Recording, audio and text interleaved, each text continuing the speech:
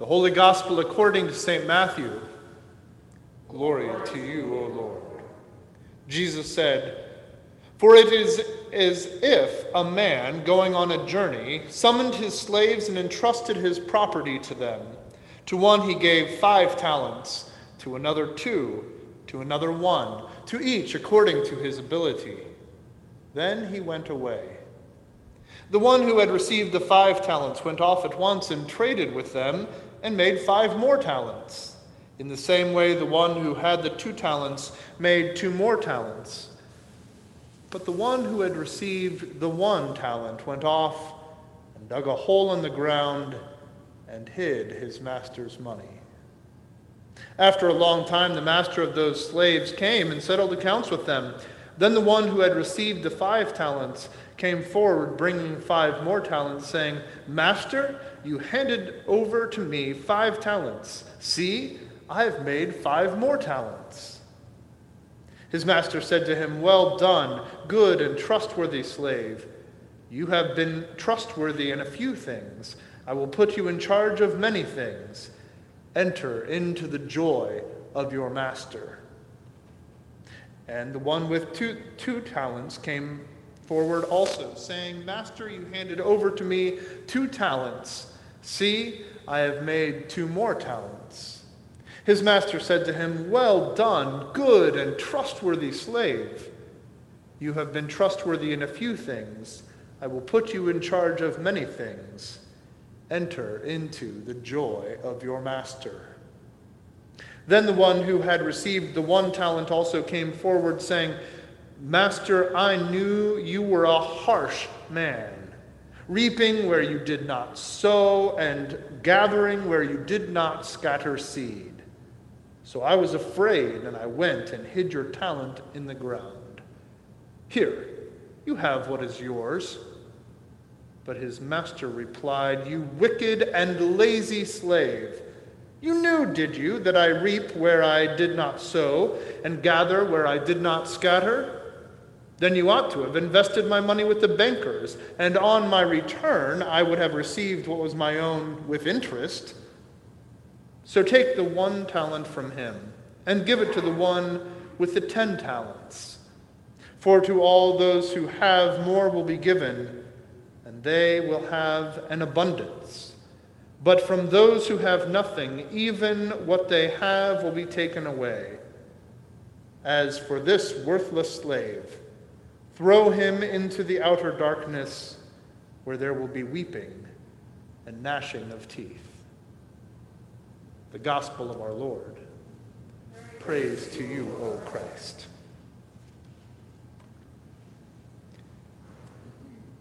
Grace and peace to you from God our Father and from our Lord and Savior Jesus Christ. Amen. Eric Liddell had been given a gift. He could run fast. His nickname was the Flying Scotsman. He was the gold medalist in the 400-meter race in the 1924 Olympics in Paris. Though he's perhaps most famous for a race he didn't run, his best race, the 100-meter race, because the qualifying heats for that race were held on a Sunday. The story of his athletic career and his religious convictions has been made famous in the 1981 Oscar-winning movie Chariots of Fire. I watched it just this past week. After many years of not having seen it. It's wonderful. See the movie. Eric was a child of missionaries in China. He was born there, and he would later return there as a missionary. In the movie, Eric's sister struggles to comprehend what Eric is doing with his life. Their missionary work was so important to their family that she could not understand why he focused so much on running, on mere sport, when there was so much work to do with the mission. Eric explains to his sister that he believes that God made him for a purpose, for China. but that God had also made him fast. He says, "When I run, I feel his pleasure. To give it up would be to hold him in contempt." You were right. It's not just fun. To win is to honor him. Eric Liddell knew that he had been entrusted with a talent from God. To run would be to honor God. To not run would be irresponsible, a waste of his potential, a missed opportunity to give glory to God who had given him this great gift. In Jesus' parable that we heard just moments ago, two of the servants had been given great gifts, and they made use of them, each according to his ability. The third servant, however, also given a great gift, refused, literally buried the gift into the ground. What are you doing with the treasure that has been entrusted to you? For God has entrusted you with a great gift, and he intends for those gifts to be used, for those talents to be developed, abilities sharpened. Can you run? Run for the Lord. If you can write, tell that story. Tell your story. Give glory to the Lord through bringing witness to the events that God has done in your life. Can you play music? Take a cue from Bach and make music to the Lord. Are you a good listener? Call your neighbors on the phone. Check in with them. Let them know that they are not alone. Let them know that God loves them, and so do you. Your life, every moment of it, is a gift from God. Your time, your money, your abilities have been entrusted to you from God for you to use. Your very body belongs to God and is given to you that you may use it in service to your neighbor and to the glory of his name. As St. Paul writes in 1 Corinthians, "Do you not know that your body is a temple of the Holy Spirit within you, which you have from God, and that you are not your own? For you were bought with a price. Therefore, glorify God in your body." That price by which you were bought was the precious blood of Jesus Christ. He died on the cross for you, for the forgiveness of your sins, for all those times that you squandered the gift that he had given to you. All of those times are forgiven because of the grace shown to you in Jesus Christ. What a great gift. Luther reminds us in the Small Catechism, he has done all this in order that you might belong to him, live under him in his kingdom, and serve him in eternal righteousness, innocence, and blessedness. Moreover, God gives us everything that we need for daily life, not because we've in any way earned it, but because God is good and he loves us. Faith takes hold of this promise that God is good and believes that it is true for me.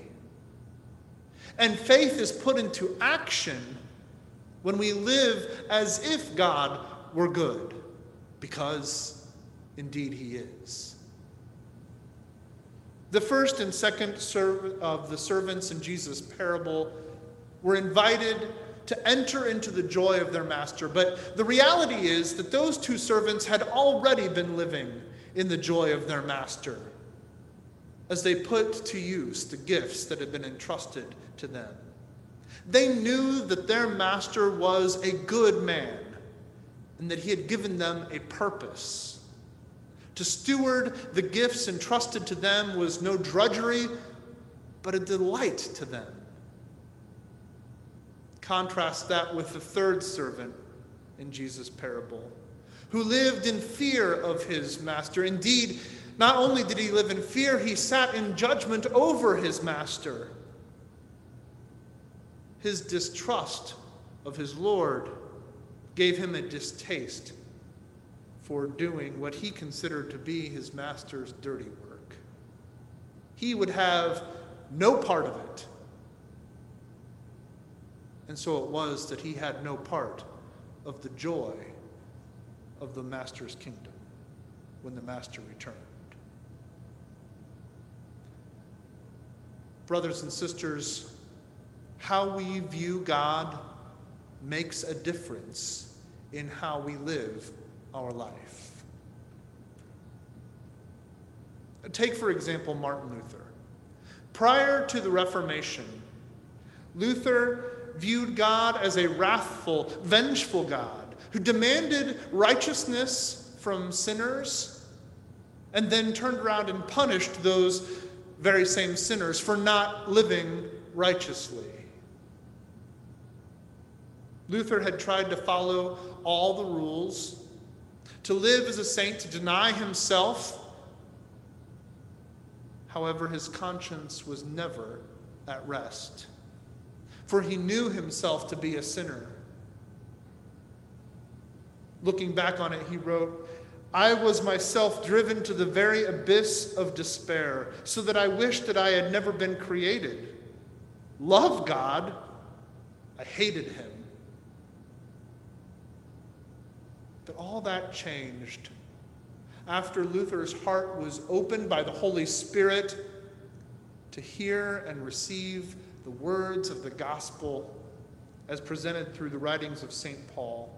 How God in Christ Jesus had clothed us in God's own righteousness through the gift of Jesus' death on the cross, and by the gift of faith in Christ, God declared us to be righteous. Luther came to see God in a whole new light, the light of faith. He writes, "If you have a true faith that Christ is your Savior, then at once you have a gracious God, for faith leads you in and opens up God's heart and will, that you should see pure grace and overflowing love. This is to behold God in faith, that you should look upon his fatherly, friendly heart, in which there is no anger nor ungraciousness.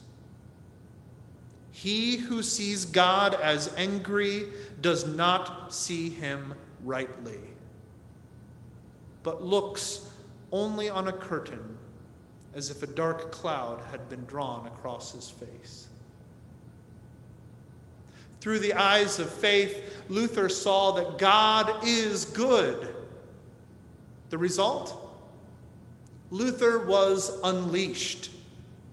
He used his intellect, his wit, his musical ability to spread the good news. His service to the Lord was no longer a drudgery, but delight.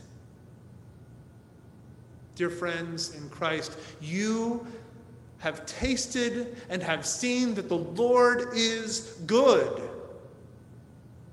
You have been set free by the precious blood of Christ.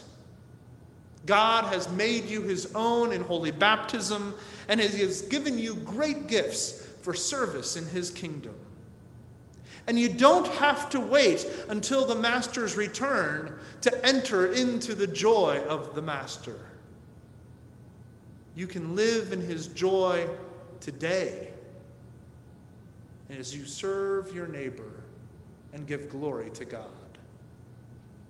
And you can live in hope for that day when he does return. And he says to you, "Well done." In the name of Jesus. Amen.